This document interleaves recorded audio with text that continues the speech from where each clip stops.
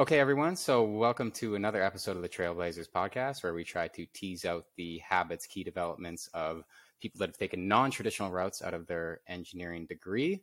I'm Tyler. This is my co-host Dave. Dave, how are you doing today? Doing pretty good, man. It's Friday. I can't complain. How about yourself, Tyler? Yeah, right on Friday here too. Nice weather. Can't complain. Things are looking pretty good. Um, we're really excited for the episode that we got today. We had a really interesting guest, and we think you guys will enjoy it a lot. So, Dave, why don't you give a quick intro to our guest? Yeah, absolutely. Today on the podcast, we had Caitlin Xiao Nguyen, who is currently working as a program manager at Microsoft. Previously was with IBM as an IT consultant, and before that, spent time at the University of Alberta as a civil engineering student. Caitlin had an awesome perspective of just a great attitude about how she kind of looks at the challenges she faces as a student and kind of how to she overcame these, and just a really good positive outlook on say kind of failures and using those to actually grow and kind of build herself. And then some things that I thought were really cool about the episode too is she talks about something that I think is really important for young professionals is basically how do we set healthy boundaries for ourselves in regards to work and say priorities and tasks. So she mentions how basically rather than maybe say after 6 p.m. taking meetings, she's talking about basically focusing her priorities on herself and her life, and I think that's something that a lot of us as young professionals can take from her book is basically how can we set healthy priorities and boundaries with our teams and our managers. So yeah, it was such an awesome episode. Tyler, what are your thoughts on it? Yeah, I totally agree. I had originally read her article on LinkedIn that we'll link, which kind of highlight is a more concise version of this conversation. But yeah, she was great. Another good point that she touched on is if you come from a non-tech background in your engineering degree, how can you learn the skills to get into the tech industry? I know there are a lot of people that are interested in that. It's a very blossoming domain right now. So yeah, I think it was a really good episode. She touched on a lot of points as well. She makes a lot of connections between the experiences she's had so far up till now. And then she also has a really excellent way of framing every situation so she can get the most out of it. So, I thought it was fantastic. I know you guys will get a lot out of it. So, over to the episode with Caitlin. And before you do that, make sure you do a like and subscribe. That'll help us, smash that like, as Dave always says. It'll help us with getting more of an audience and getting more guests and making more people see it so that we can give you guys better content in return. And then you'll get notifications when we have a new video coming out, which right now is every second Wednesday. So make sure you subscribe to get that notification. And yeah, with that, over to Caitlin. Just to go off of that, you're at Microsoft now. Maybe you can walk us through a 30,000-foot view of your education to your career so far, kind of where you started and how you ended up where you are, just at the high level. Yeah, high level, for sure. So, for those that don't know me, my name is Caitlin, and then I work as a program manager at Microsoft, so situated in Vancouver, so Canadian subsidy. I've had 2 startups under my belt. One was e-commerce. The second is a language learning app that I started with one of my good friends. So essentially right now I am really focused on the product space, learning everything I can about tech products, how to scale it, what people want, what people need, what are the user experiences that come with any great product. However, traditionally, I did study in civil environmental engineering. So my education is around water treatment, paving roads and construction. I'm very familiar with the hard hat situations, talking to construction foremen and all that stuff. So I did 5 years in that, and now I'm in an entirely different world where I'm learning about SDKs and IPs like video conferencing, so like cameras and microphones and noise cancellation. So entirely different, but at the same time, the rigor and the learning is the same. You kind of just adopt. It's almost like another project or another course. You're just kind of starting from scratch and learning the mechanisms of how things work. Like at school now, I'm just kind of like a freelancer where I'm just figuring out, what my next project is going to be. And right now my focus is on products. how do I create revenue from a good product? How does Teams make so much money? Why are there, 500 million users on there already? Like, how are they functioning? So this is like my next endeavor right now. So I do sit at this point. I graduated 2 years ago, so I've been out of school for a little bit now, and definitely learning lots. Yeah, that's kind of my little pitch. Yeah. I think it's I love the quote you just said. It's like, I was trained in basically like paving roads and like talking to like foreman and operator, and now I'm just like kind of taking this space where I'm learning all these new things and like have all these kind of Yeah. cool transitions. I think it's so exciting. Okay, one thing I'm actually curious on, and Hmm. for reference for anyone listening, I'm a machine learning engineer, but I do want to know. Okay, so I've heard basically like program management and product management is kind of like running like a little bit of a startup within like a big organization. Like, do you mind talking a little bit about the role? I'm like actually really curious to learn from like Yeah. my personal side too. When I applied for Microsoft, I know I had a couple of friends that worked in the Azure department or others working in the Microsoft Office department. I heard all about work-life balance and how happy they were and how much, um, I guess, like how much free time they were having after work. I knew jumping into a big corporation like Microsoft that that might have not been the exact lifestyle I wanted. I wanted to learn. Like if I was going to be jumping into a big corp, it better be one that is startup y because my goal at the end is always has always been entrepreneurship and to build my own startup. So Mhm. I heard that the teams department and us all knowing that, in the last year, I think everyone knows someone who works on Teams as a way of meetings these days, as a way of work these days. So I knew coming in, it was going to be a startup vibe in a big corporation. So that was the goal. I don't think I would have taken any other opportunity at Microsoft except for this one. But truth be told, I am working the hardest I have ever worked. I Mhm. do think that I am experiencing the same um, like pace and like learning opportunities as though I was in a startup. I think it was only 7 people that started in the Microsoft Teams department, and now it's grown up to like, I think 80 to 100 employees. So we Wow. are our own separate entity. People are starting from scratch. We have people coming from Amazon, people coming from Slack.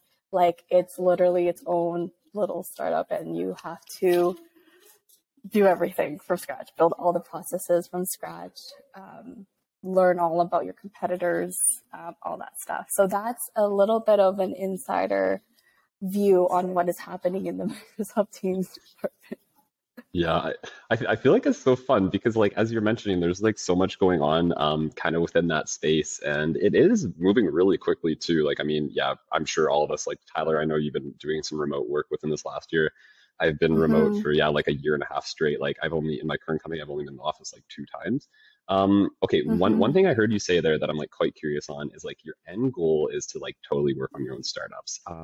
I'm wondering like kind Yes. of what gave you the inspiration perhaps at like a younger age to get like involved in that area because I feel like kind of like the traditional career route, especially for us engineers, like, okay, like, so for example, civil, or we can go chemical, or we can go mechanical. It's like chemical. It's like, oh, you're going to go join like a company and you're going to go work as a process engineer for 5 years and become a senior process engineer.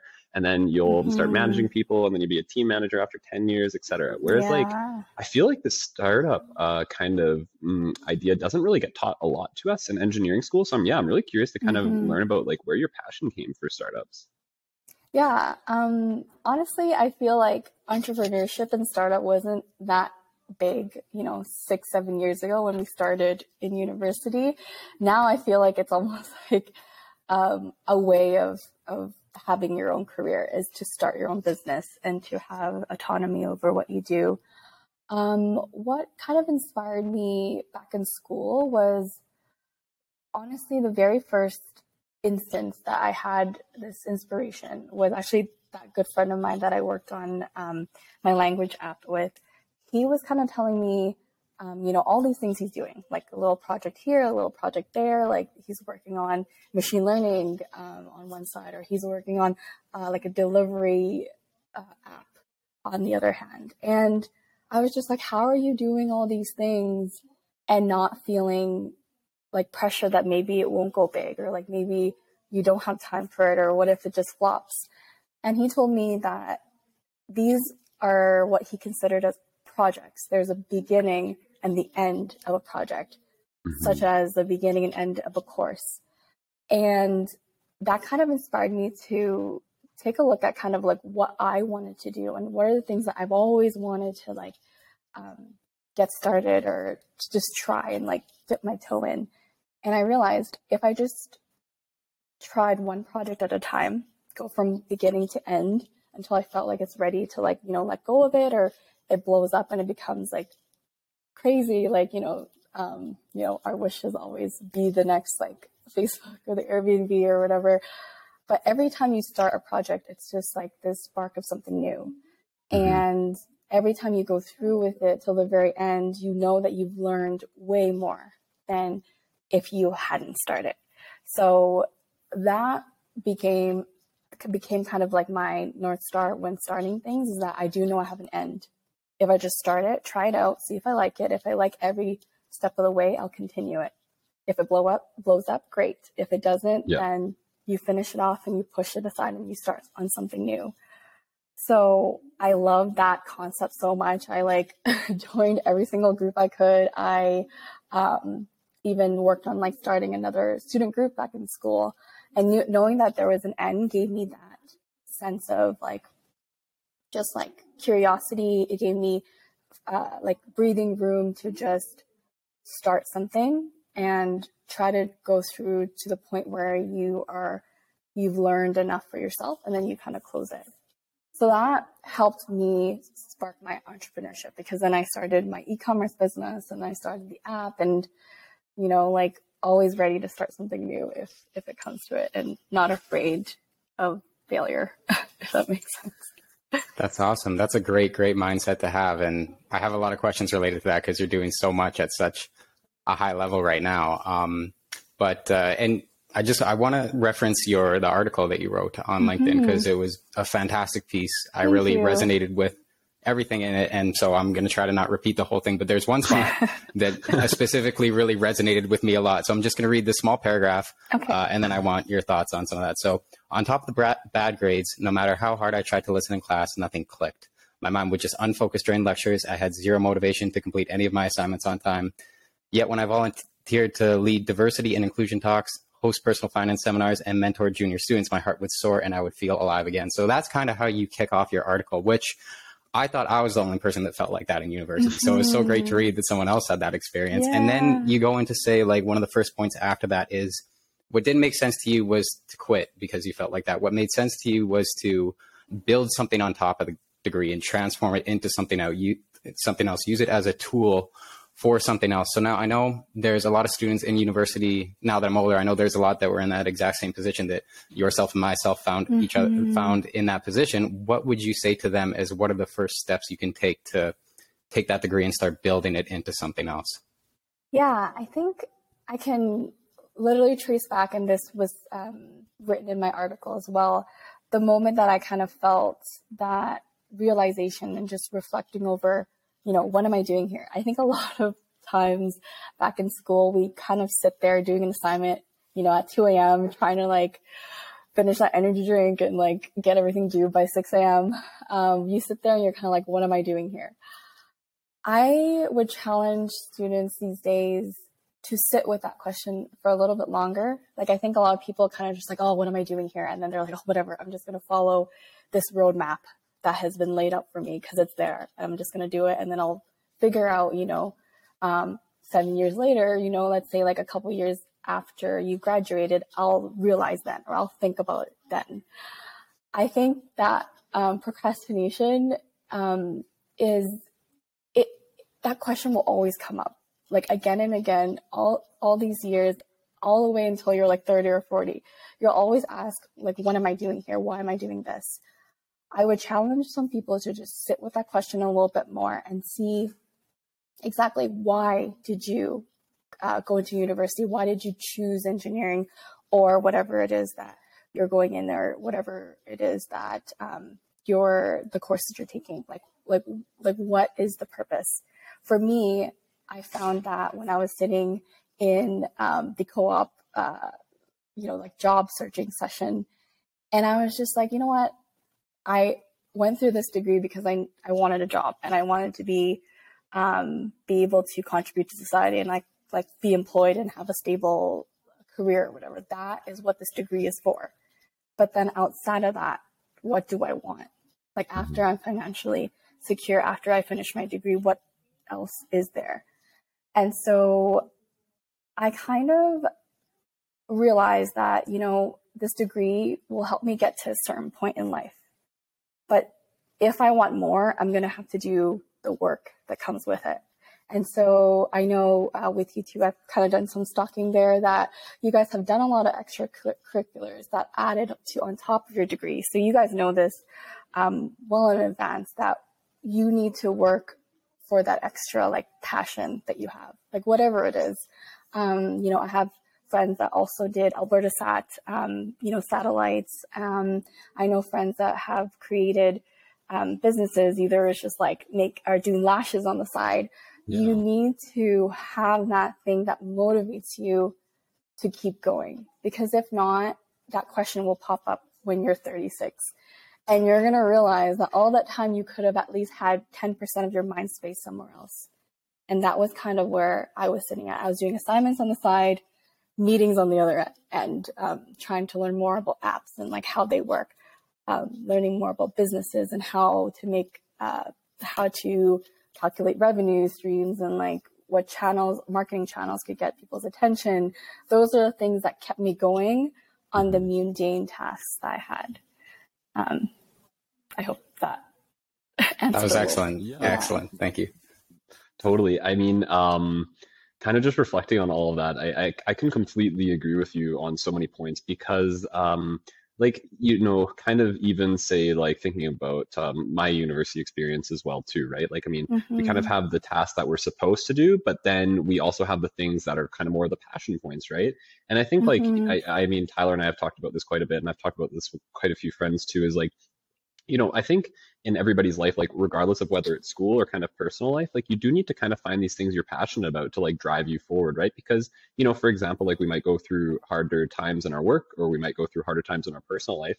Whereas if we have these things that like really give us passion or keep us grounded, like, you're mentioning, for example, not just only doing your assignments, like going and doing meetings and like maybe like working on like a side project and kind of having like all these little things, it can really kind of help us through these like difficult times in life. And like kind of keep us rooted and grounded. And actually, like, I want to steal a quote from actually one of the episodes we just posted, but basically like the one thing that I love about it was we have Chris who said basically there's a lot of experience of your life that might not seem completely relevant to what you're doing right now, but actually I think they're all relevant, right? Like, you're mentioning you went and did some business things like while you were in engineering school. So then I'm sure now that plays a role in like your current job, because you need to basically like you were mentioning, like, you're probably within this, position and you need to like maximize your revenue on something.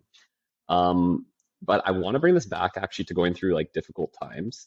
So in university, I know Tyler's situation. I also didn't have the best grades at a point in time too. Actually, funny story, like I'm just going to throw a quick story in here. My very first year of engineering school, I got a 2.7 GPA, and I really wanted to get, my first choice was petroleum engineering co-op, and my second choice was chemical engineering co-op. I didn't make petroleum engineering co-op, but I mean, it's probably like honestly one of the best things that happened because like it kept me like super neutral. Like chemical engineering is kind of like a pretty neutral thing.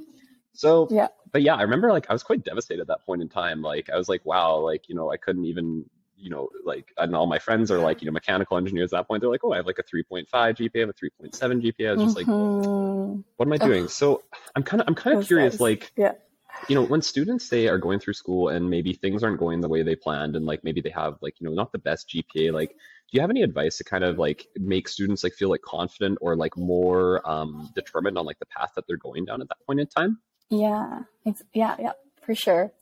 So I was going to write this in my article, funny enough, but I didn't have the room or the space for it. But I know that every single engineering student that has got into university, or even I think for us, we had a transfer program as well. Anyone who's kind of gone through the motion of like being the smartest student back in high school or junior high or wherever it is, you were always like you felt like you were like the smartest student.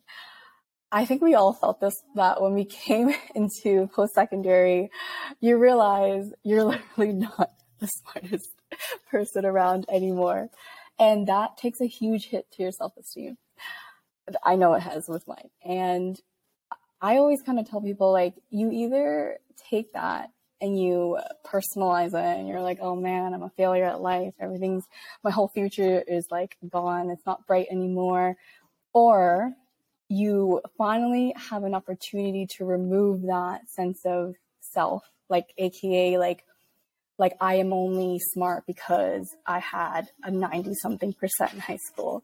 Like every person that has gone through the struggle, I think it's almost like life giving you the opportunity to just like step away from that and be like, is this number really what gonna impact me for the rest of my life? Like, or am I gonna let this experience and this GPA be on my name tag forever or not? And you get to choose that. I really believe that from so many mentors I've had throughout the 5 years of university, so many of them have told me GPA doesn't matter.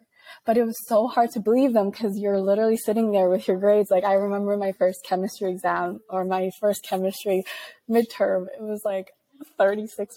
And I was like, this is abnormal. I have never seen this number in my life. It doesn't exist in my vocabulary.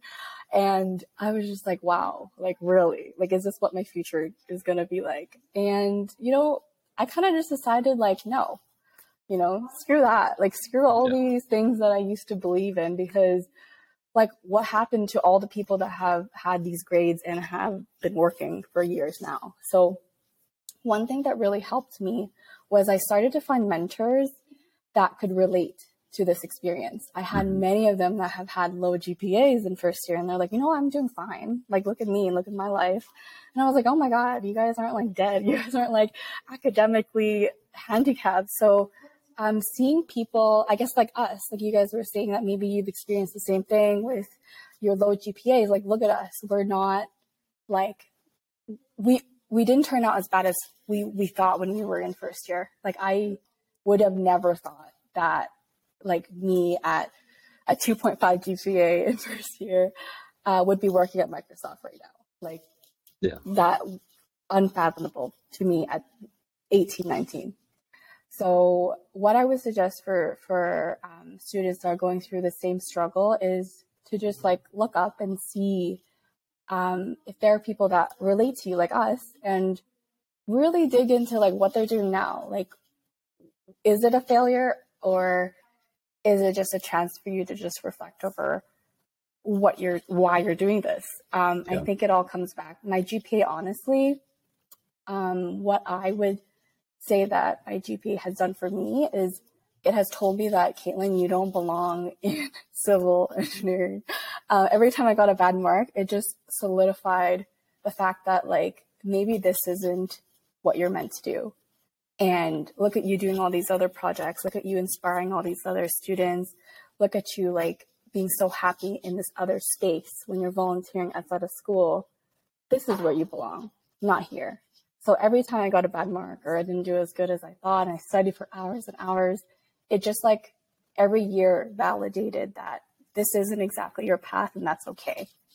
You just need to refocus and try to find something that you do love.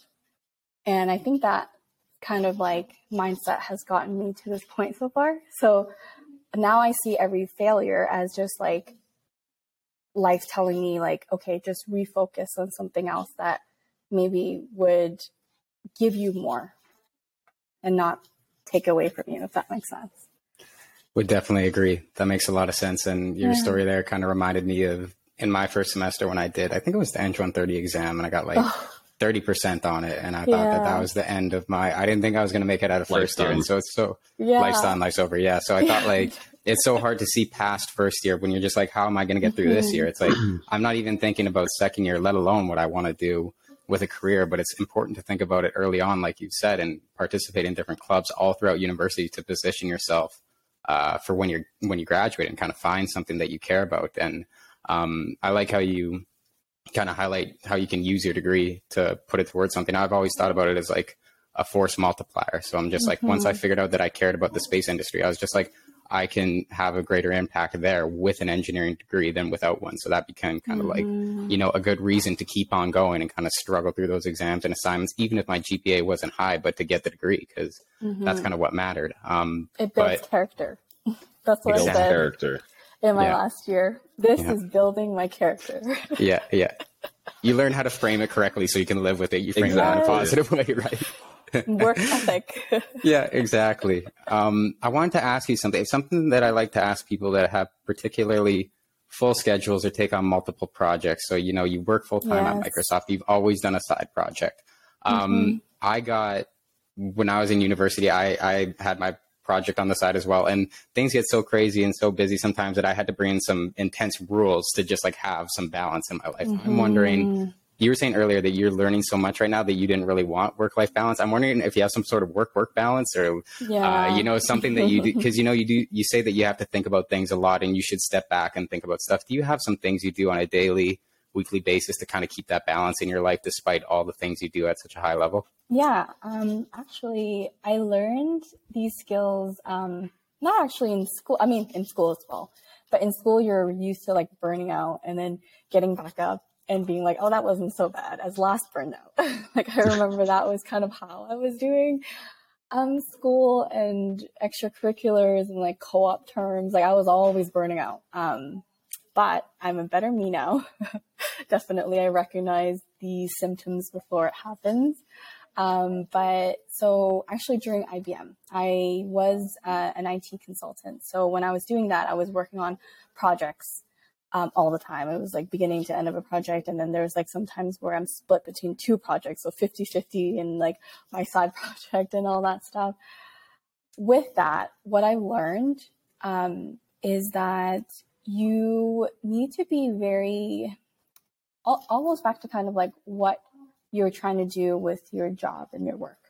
I always come into a job with like a set of skill sets that I want to achieve or learn, and a set of skill sets that maybe I don't really care too much about. So like going into anything, knowing exactly what you're wanting to take out of it so that when you're in a corporation, especially with managers and teammates who always need something from you, you need to really be very clear as to like what you're trying to get out of this opportunity, whether it's going to be 5 years down the road, 3 years down the road, however long you stay at the company.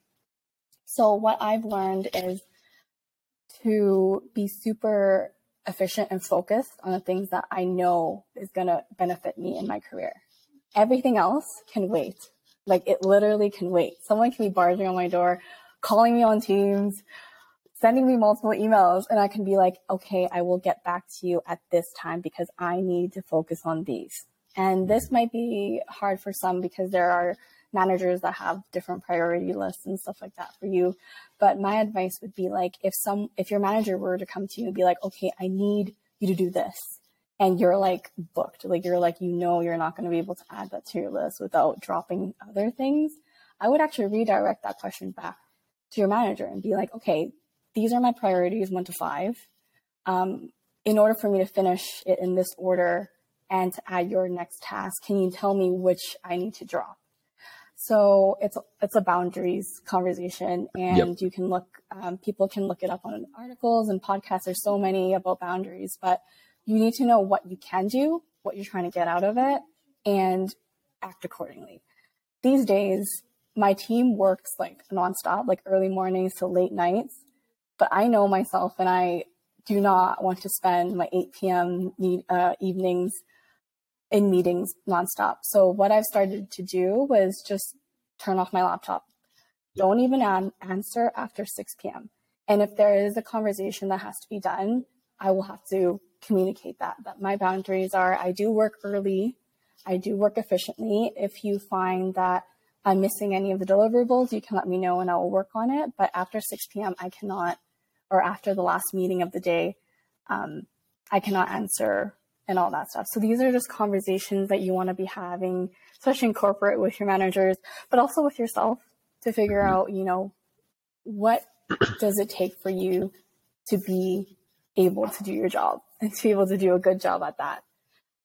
So those are the kind of things I'm learning, especially in this startup space where people are always working. It's just insane. And you will burn out every single day if you don't do something about it. But yeah, that's kind of one of the key things right now that I'm learning is to really stand up for myself, know what my boundaries are, and communicate it like very effectively and very seriously, because people will step right all over you if you do not say something.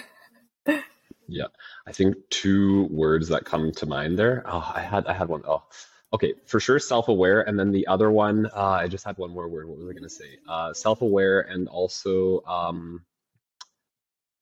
don't want. Okay. I'm just gonna start with self-aware, and then we'll let my mind run for basically boundaries. Yeah, like I was gonna say, like kind of like having like a good understanding of like what you are wanting to do and what you're not wanting to do, and like I mean, like one thing that I feel like this is like communication skills are really strong, and also like basically being able to set boundaries, like what's healthy and what's not healthy. Like I've talked to Tyler about like my current role too, because like I kind of run Singapore hours, but in North America. So it's like, for example, I just got a meeting invite for an 8 a.m. Saturday morning from my boss just last night. And it was like, because Israel works Sundays and I'm running projects in Israel right now for like a company we just acquired. And like, I just like, I have like maybe something on Saturday night that's going to run late. Like, I don't know if I want to be up at 8 a.m. in the morning. Right.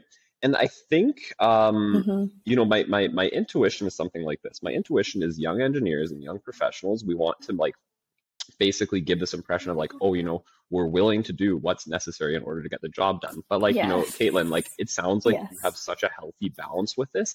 And I completely agree with you. Like, if you're getting up at 7 a.m. in the morning and like you're doing your work from 7 to 6, it's like, something can wait. Like most things on this earth are actually not so important that like it needs to be done like right now. And it needs the team's call. Exactly. I don't know, like, it's such a healthy balance, like the communication skills and kind of like setting boundaries. I'm really wondering if you can kind of speak to this and say like young professionals or students that are in school, because I know like, Tyler, I don't know what your impression was like when you were a student in school or like young professional right now too. But I mean, like for sure, when I was a student, if a manager's like, oh, can you do this? Can you do that? I'm like, well, I just want to make, myself look good. Like I want to make myself look like a good employee. So like, I want to stay and do that, right? Yeah. Whereas I think like once you have a little bit of experience behind your back and like you have the confidence too that like you're saying, Caitlin, like you can make your deliverables on time and like you're a good employee and like you do all the right things, right? Like, do you mind talking about like how you can build like better communication skills, like assertiveness and maybe like understanding like your boundaries of like what's right and maybe like what's too much? Yeah.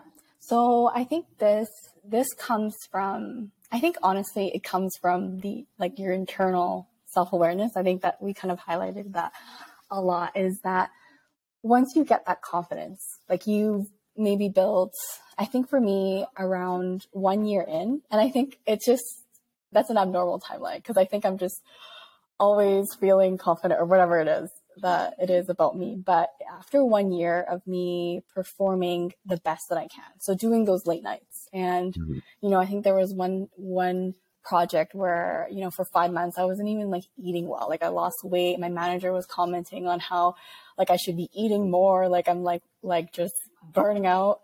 I did my time. I was like, that year in consulting, you do your time there.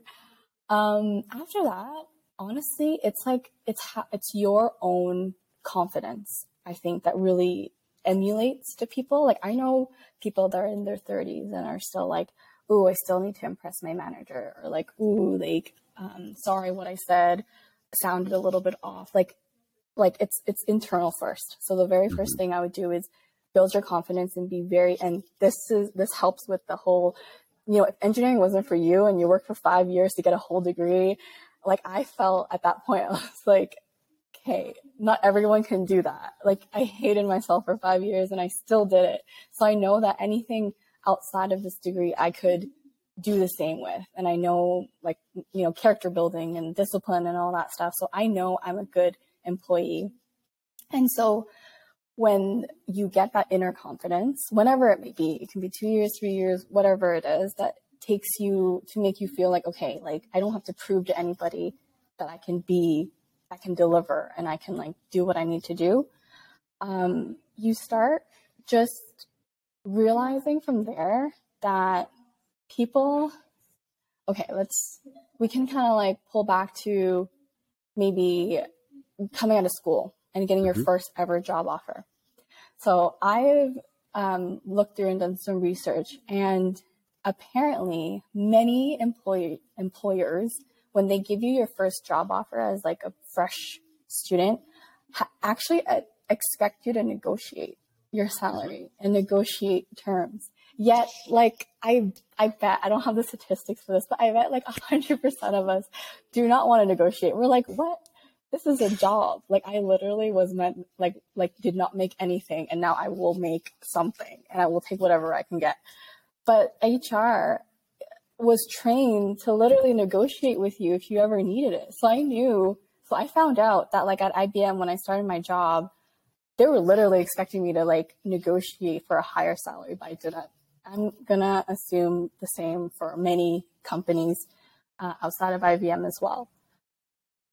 It comes with like, after you get that confidence and after you get that years of experience or whatever it is, you start to realize you're worth more than you think you are. Oh, yeah. Like they're literally paying you to like work for 8 hours a day, 40 hours a week, like for a certain amount, and they have budget for it.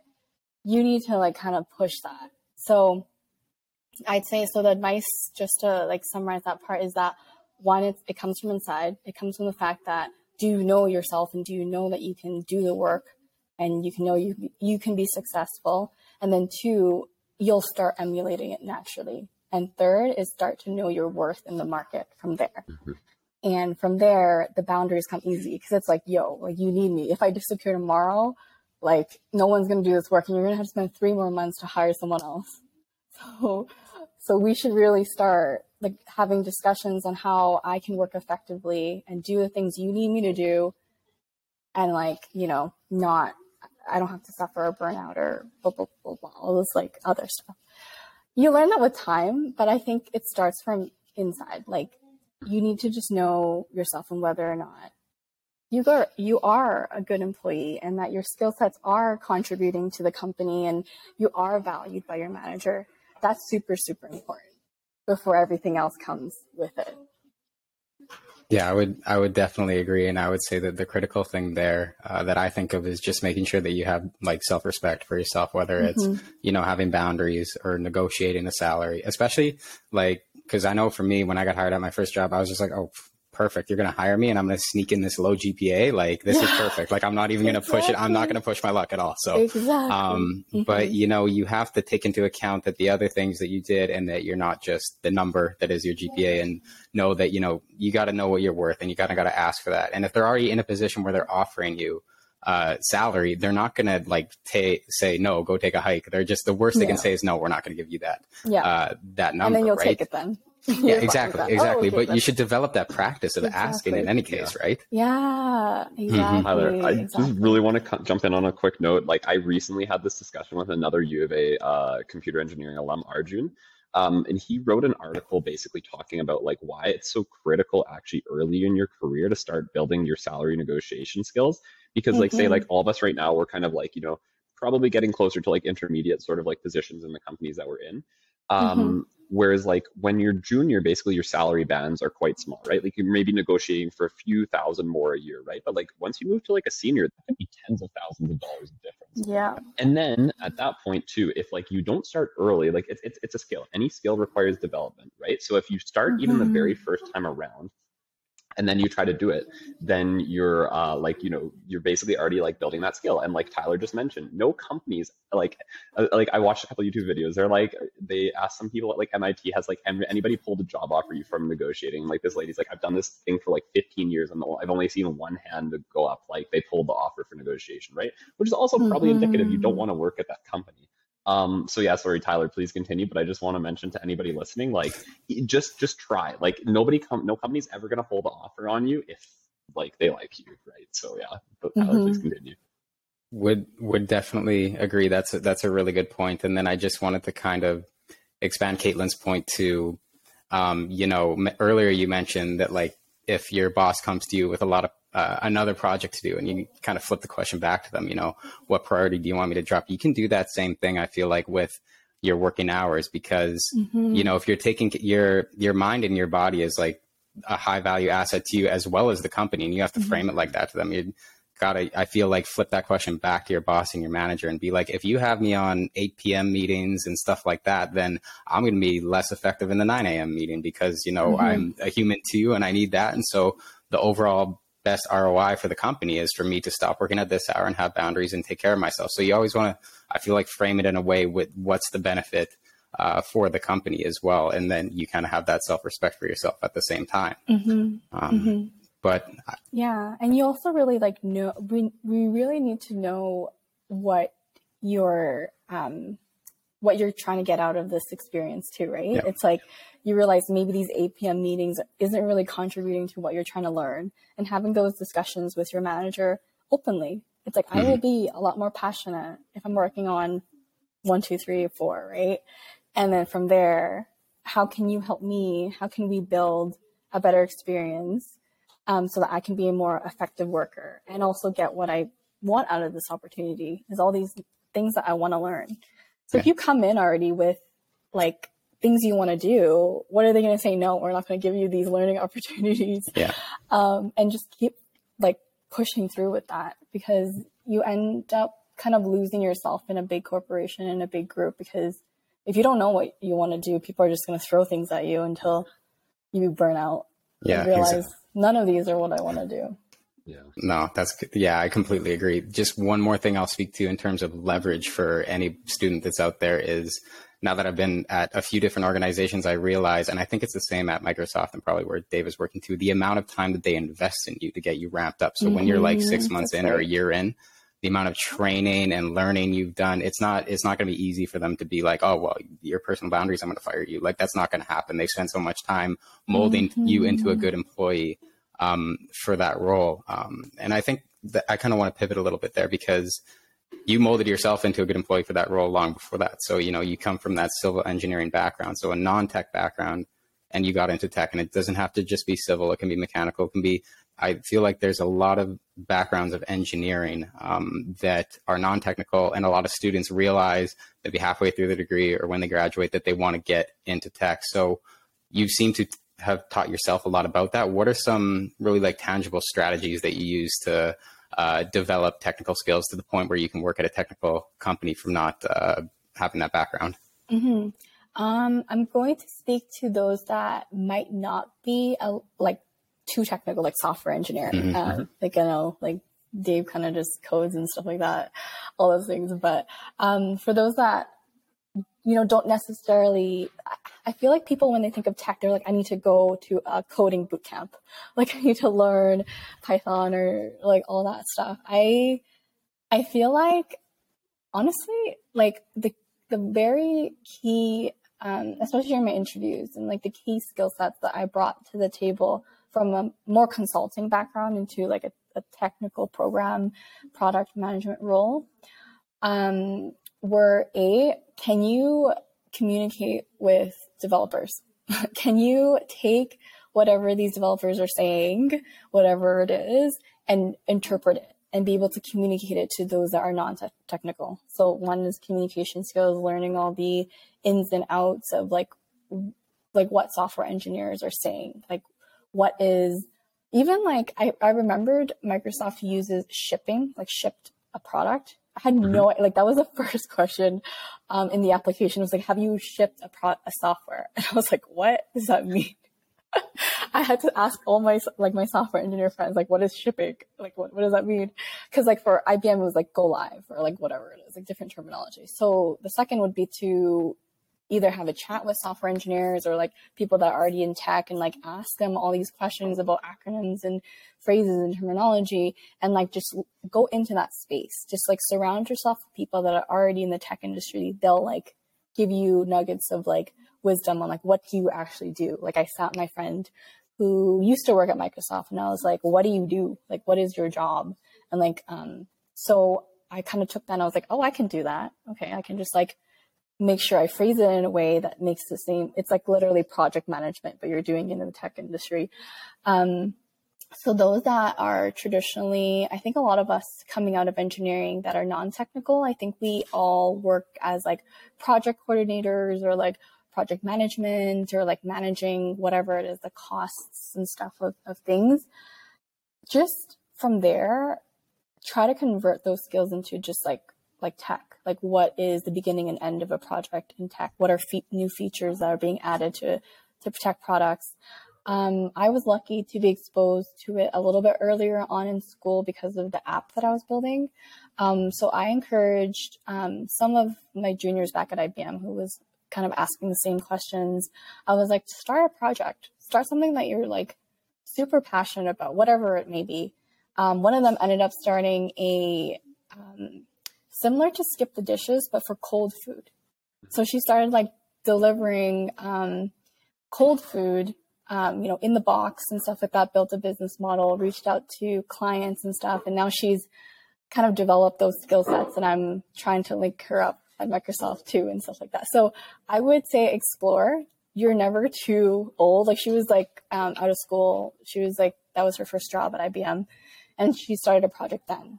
And she's immersed in that and being able to build a website, launch a website, figure out marketing, do all those things. So I would say immerse yourself in the space. And 2 is to start a project, start anything. It could be like whatever it is that you have full control over and is something that you would enjoy every minute doing it outside of work. I would really, those are the kind of the 2 things I would suggest. Yeah, I think, I can completely relate to that. It's like, you sort of figure out your passions through like all these little side endeavors. And actually, I mean, kind of just sharing with you too, I feel like now that we've interviewed quite a few people, I'm noticing so many like positive personality traits from like a lot of the people that like come on the show, like Caitlin. Like it's obviously like you're a very curious person, right? Like you like to go and like try and kind of like see different things and whatnot. And I've seen this with like a lot of other guests too. And I think, from like the side project experience is like, you're saying like, oh, have you ever like shipped a product or something like that, right? It's like the terminology is always like a little bit different, I think, between each company, but like the more that we can kind of spend just doing different tasks, like it does help us grow.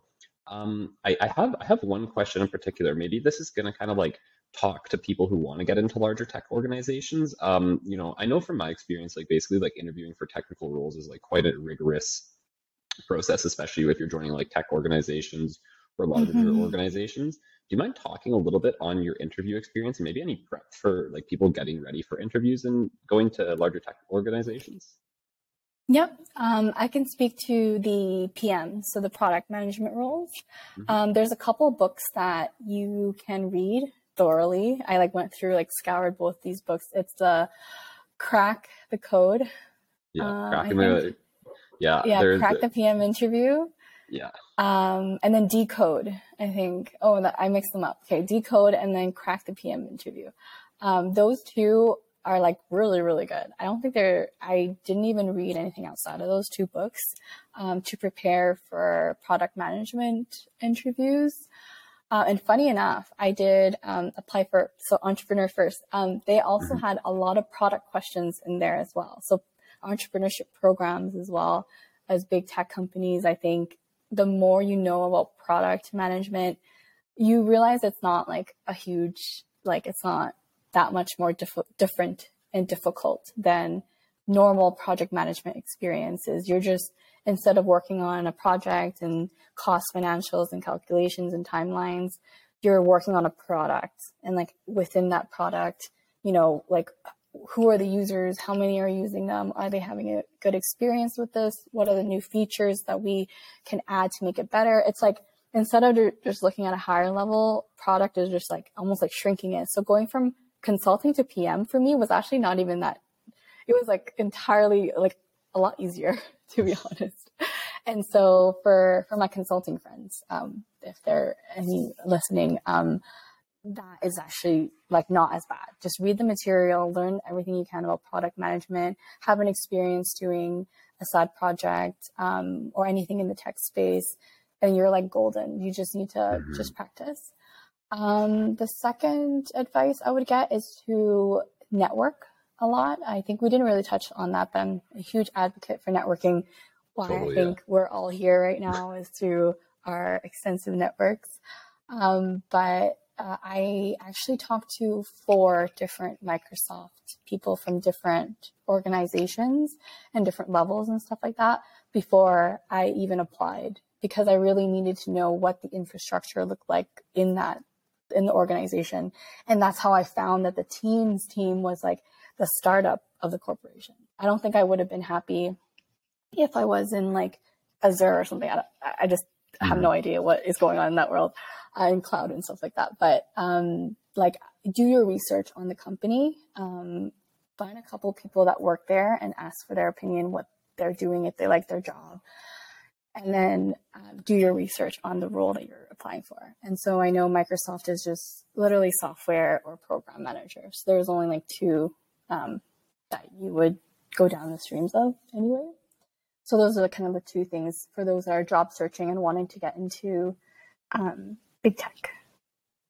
That's really good advice. Really good advice. And now, Caitlin, I know we could talk to you for hours because this has been very interesting, but we do have to wrap up at some point. Yes. But I'll just give you a chance. Any other little bits of advice or words of wisdom that you would give to current students right now, just to end things off? Any last little notes? Yeah, I think the only thing I would really try to iterate, if they took anything from this conversation, it would be to really like know yourself and to sit with that question of like, what am I doing here and why am I doing this? Like, it's uncomfortable. It's a very uncomfortable question, especially when you're young and you're just still trying to figure it out. Any like answer you get from that question that you ask yourself, like, why am I doing this? What makes me feel good in this degree? What makes me feel like happy? What makes me like, what lures me into what I'm doing? Like, hold on to that, whatever answer you get. Like, for me, it was like, oh, I like talking to people and understanding what they need. That's why I chose civil engineering, because I was like, I want to build houses for people. I want to build infrastructure for people, because like, I want to know that I'm impacting someone's life. And that answer carried me to now, because now it's the same answer. I'm just doing it in a different way.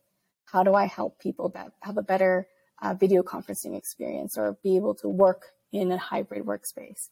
So just simmer with that question a little bit, journal about it, talk to people about it, just find yourself. And the earlier you do that, everything will just follow the way it has for me, at least. Yeah. And yeah, that's my parting words. It's so positive. I know Tyler and I are big journal guys too. We love self-reflecting. I feel like we're all introspective guys. all introspective, like big time journal fans. Yeah, I mean, this was awesome. Just want to thank you so much. Yeah, I mean, we, as always, with like every guest we have on the show, we're like, literally, we could probably talk for like 3 hours and like go down like big rabbit holes, but we'll keep this nice and concise for today. But thank you so much, Caitlin. It's been amazing talking with you. Awesome. Thank you. Guys. Oh, our pleasure. Yeah, thanks, Caitlin. That was fantastic. You dropped a lot of wisdom today. Anybody that listens to this is going to get a lot out of it. And if you want to hear some more from Caitlin, be sure to go look and read her article that she posted on LinkedIn. We'll drop the link in our show notes. It's very good. I encourage every student to read it. So thank you very much, Caitlin. Awesome. I'm working on another one, so that'll come out soon. So today's episode, we had Caitlin. Such an awesome episode. Really enjoyed all the content. Just kind of referring to some of the things that she was mentioning. Like, I actually really enjoyed basically some of the portions that she was talking about getting prepared for, say, like technical interviews, like say like going into program management or being like a product manager. Because I know there's probably a lot of people listening to the podcast that are interested, like they have really relevant skill sets, but maybe not so sure like what you can do to prepare. So I know she referenced a couple good resources in there, including like Cracking the Product Manager book, and I know there's one for coding that I've used before, Cracking the Coding Interview. So if you're interested in that, you can look at that. So much awesome wisdom too about like kind of like setting healthy boundaries. That's like even something I know I like, I'm working towards and getting better at, and like having kind of the courage to have more like difficult conversations with your manager. Like say, like she was mentioning that, I have these 5 priorities, like I'm already full. do like, so if you really want me to do this, like which one do I need to take off, right? Rather than just kind of be like, oh, I can handle this, like I can do a lot of these things, which I think like sometimes for us as younger engineers and younger professionals, we can sometimes have that attitude. It's like, oh, I'll just add it to my list, it's not a big deal. But really, like, we need to be careful about how we balance our schedules, because yeah, like I know we talked in the interview about as well too, like we are our own assets, like our health and our well-being are our own assets. So then if you want me to take a meeting at 9 p.m., then like Tyler's saying, my 9 a.m. meeting the next morning, I'm probably not going to be as productive or as good at, because like, I'm run down. Yeah, Tyler, like what's your thoughts on the episode? Like, I know you really enjoyed it too. Oh, I thought it was great. Yeah, she hit on so many important things that I think it's easy to forget once you get into the working world and kind of just make your life about your work and everything like that, in terms of setting healthy boundaries and everything like that. I also really liked the way that she chose to view projects and side endeavors that she took on.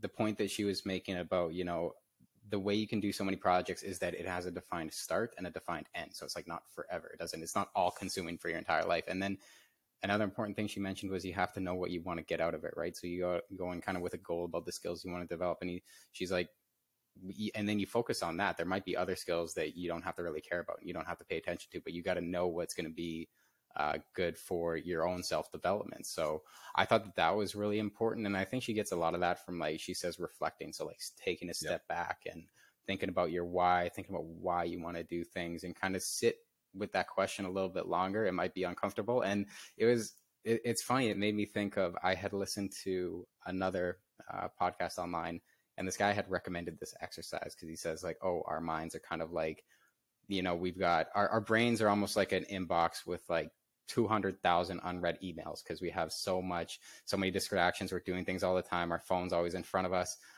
So what he recommended is for 60 days, you get up in the morning and you just sit for an hour. And what's going to happen is your brain is going to go through the inbox and churn them out, and you're going to address every single email, and you're just going to feel better kind of at the end of the day after those 60 days, and you'll be less distracted and stuff like that. And I think it speaks to a little bit as well of that idea of just sitting with your own thoughts for a while, examining really, why am I doing something? And that'll help you make better career decisions, like Caitlin was saying. So, I mean, I really like that piece of advice, to kind of step back and just think about it a little bit.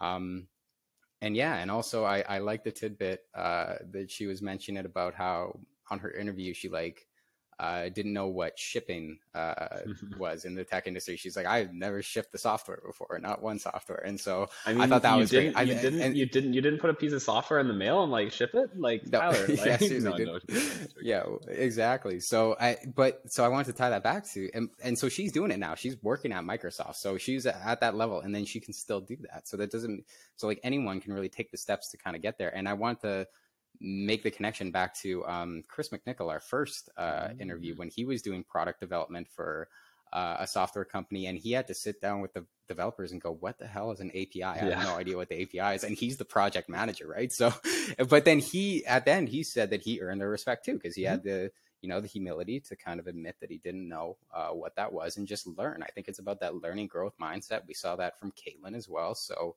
and we've seen that from a number of other guests too. And so you can see all these outliers that are just, rolling with the punches and focused on learning. And, doesn't really matter if you fail something. You just kind of keep going and keep on trying again and get better and better and get something out of every single experience. And I feel like that's the mindset she had. So I could have listened to her for hours, that's for sure. And so I feel like a part 2 will come at some point. Definitely. And any other thoughts from you on the interview, Dave? Tyler, I think you kind of you hit everything. I once again really enjoyed it. We're looking forward to hopefully having her on at another point too down the line. Just kind of pick more wisdom from her. But yeah, hopefully you guys enjoyed the episode today. As always, like Tyler, mentioned in the intro, I'll say smash that like button. We got to defeat the we got to defeat the algorithms on YouTube. So if you hit that like button, then we'll get more people looking at our content. Also, if you also hit the subscribe button, you're also helping defeat the algorithms. Just help us defeat the algorithms. That's all we're asking for in return, right? That helps us get better guests on, because if we defeat the algorithms, then more people will watch this, meaning more people want to come on the show. So just do your part, please. We're guys. Yeah. Thank you. Whoever so DMs me saying that they like the show, I'll name my firstborn child after you. Okay, please gotta get on there. A little bit, a little excessive. I mean, I'm not going there. I'm just asking to help defeat that. No promise from Dave on that one. Yeah. Yeah. Okay. All right, guys. No, but seriously, thanks. guys, it'd be much appreciated. Like and subscribe, and then we'll get more good content for you guys in the future because me and Dave like doing this. Yep. Yeah, join the community for sure of Trailblazers, and if you know anybody that you want to see on the show, for sure, send us their names, reach out to us, LinkedIn, Twitter, all the stuff that we're on. You can see us on Spotify too, YouTube, everything. So just don't be afraid to reach out, guys. Hope you have a good day and enjoy the interview, and we'll catch you next time. Thanks. See you.